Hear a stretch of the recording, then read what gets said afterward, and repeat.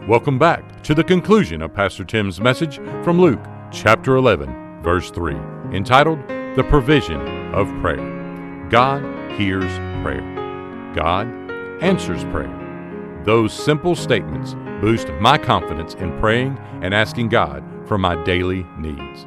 Today, we will conclude the message on the provision of prayer as we study Luke chapter 11, verse 3 of the model prayer. Here's Pastor Tim. There's a lot of talk on the news these days about Ukraine. I got to go to Ukraine several years ago and teach at a school there in Kiev, or Kyiv as they call it now. We were in a school and we stayed at the school, we ate at the school, we did everything at the school. So, the menu pretty much was cabbage and potatoes one day and potatoes and cabbage the next day, just to give you some variety, So we'd had enough, and we discovered that if you took the train, then you could go to downtown Kiev, and they had a McDonald's. Glorious McDonald's. And this was in the day when McDonald's served extra large. They had 2 extra large fries that day. Took a picture of it. That's, But what we did, we asked the students that were there. The students were late high school, early college age. So we told them, we're going to McDonald's. Anybody want to come with us? We will take care of you. You know what most of them said? They're not really going to McDonald's. McDonald's is like a treat. They're not going to take us there. They're just talking. And so about half of them, I guess, just stayed home.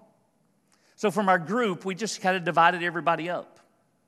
I had 6. Every one of them got a Big Mac meal. Every one of them got a milkshake. Every one of them got a hot fudge sundae, I got 2 large orders of fries and a caramel sundae. And it was $20. We miss out on so much, don't we? Just because we're not so sure that God's really going to supply our needs. When to Him, it's nothing.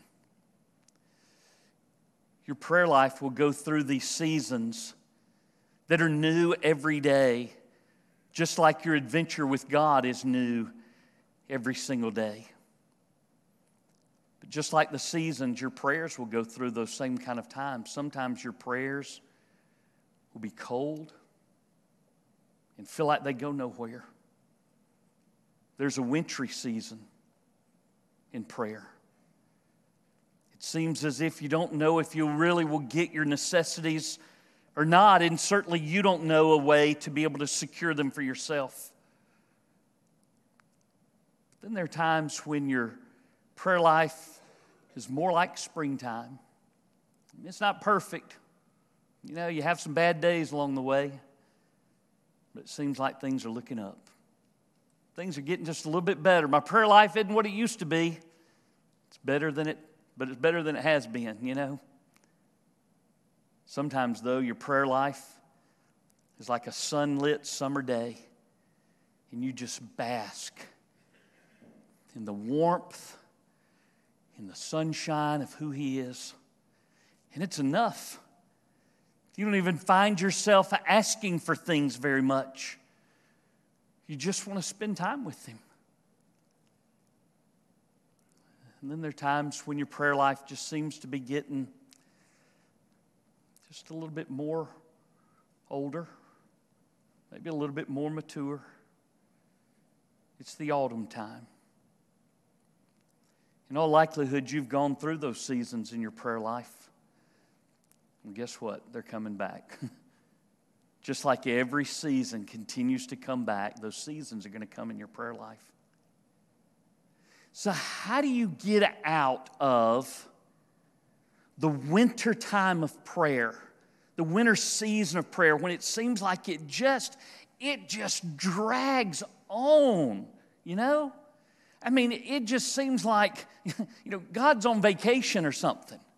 He's taking a lengthy vacation, and I have no way really of getting in touch with Him. How do you get through that? How do you change that? It's day by day by day. God's not on vacation. He's exactly where He needs to be. And He may be getting you right where you need to be as well. There's a third thing I want you to see in this passage. He says, give us day by day our daily bread. Answered prayer has specifics. Sometimes we ask our request in general, Lord, whatever I need for today, just give it to me. Lord, if I've sinned somehow today, please forgive me. Lord, help all the people in the world. I guess the sentiment is good, it's there, but the request here is specific. Give us day by day our daily bread, our daily bread. Again, I said I'd mention this again. It takes me back to the Exodus, doesn't it? So there in the wilderness, the people are hungry and they're asking God for bread. And so God answers them with this manna from heaven, this white, snow-looking layer that just finds its way on the ground. If you say, what is manna? Then I would say, that's right. That's what the word manna means. What is it? They didn't know what it was. They didn't know what to call it. But it was God's provision for them every single day. The Hebrews asked God for this, and God supplied it for them every single day. And when it came time for Sabbath, what did He do? He gave them a double portion. Now, I want to tell you something. I'm just critical enough. I reckon if I had spent Monday through Thursday, picking up manna, and I've already learned if I pick up too much, it's going to spoil. And then He tells me on Friday, you need to go and get a double portion because none's coming on Saturday, right? I'm probably not going to pick up enough for Saturday because I don't want it to spoil. It's so easy, isn't it, to get out of believing the Lord even when He comes through with His answers and His promises. Is asking Jesus specifically for something? Does that mean that He's now going to open up the windows of heaven and just shower manna on them just because they ask? No, but it's in His will, so His promise in Scriptures to hear and to answer, it might not come exactly the way that I expected. I don't think they expected manna.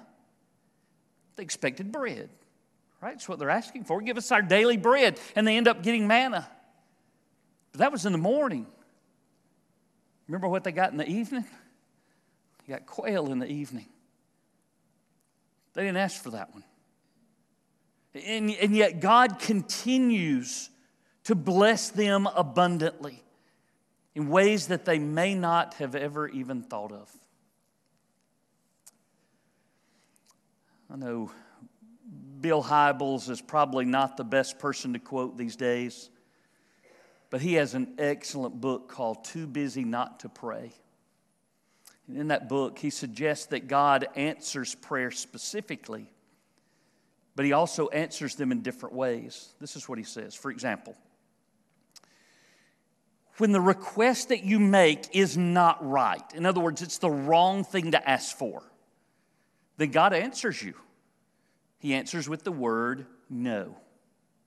Okay? But if your request is right, but the timing is not right, then God answers with the word slow. If the request is right and the timing is right, but I'm not right, I'm just not ready yet, then God answers with the word grow. But if the request is right and the timing is right and I'm right, then God answers with the word go. God answers prayer, and I believe that He does so specifically. Because He answers specifically, I think that we should ask.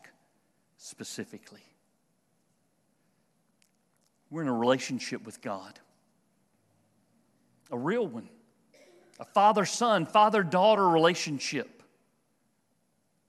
He didn't want to be your sugar daddy. But he does not mind his children coming to him with request. And he certainly expects his children to believe that their father is able to provide the answers to those requests. My faith in him should skyrocket when I ask him and he answers, and I can comprehend the combination of his love for me and his omnipotence in the world. It changes how we ask, doesn't it? All right. What we've been doing on these Sunday nights, the invitation is prayer. You know, you're free to pray right there where you are. You're free to come to the altar and pray. You're free to come pray with me if you want to. But it's prayer time. All right?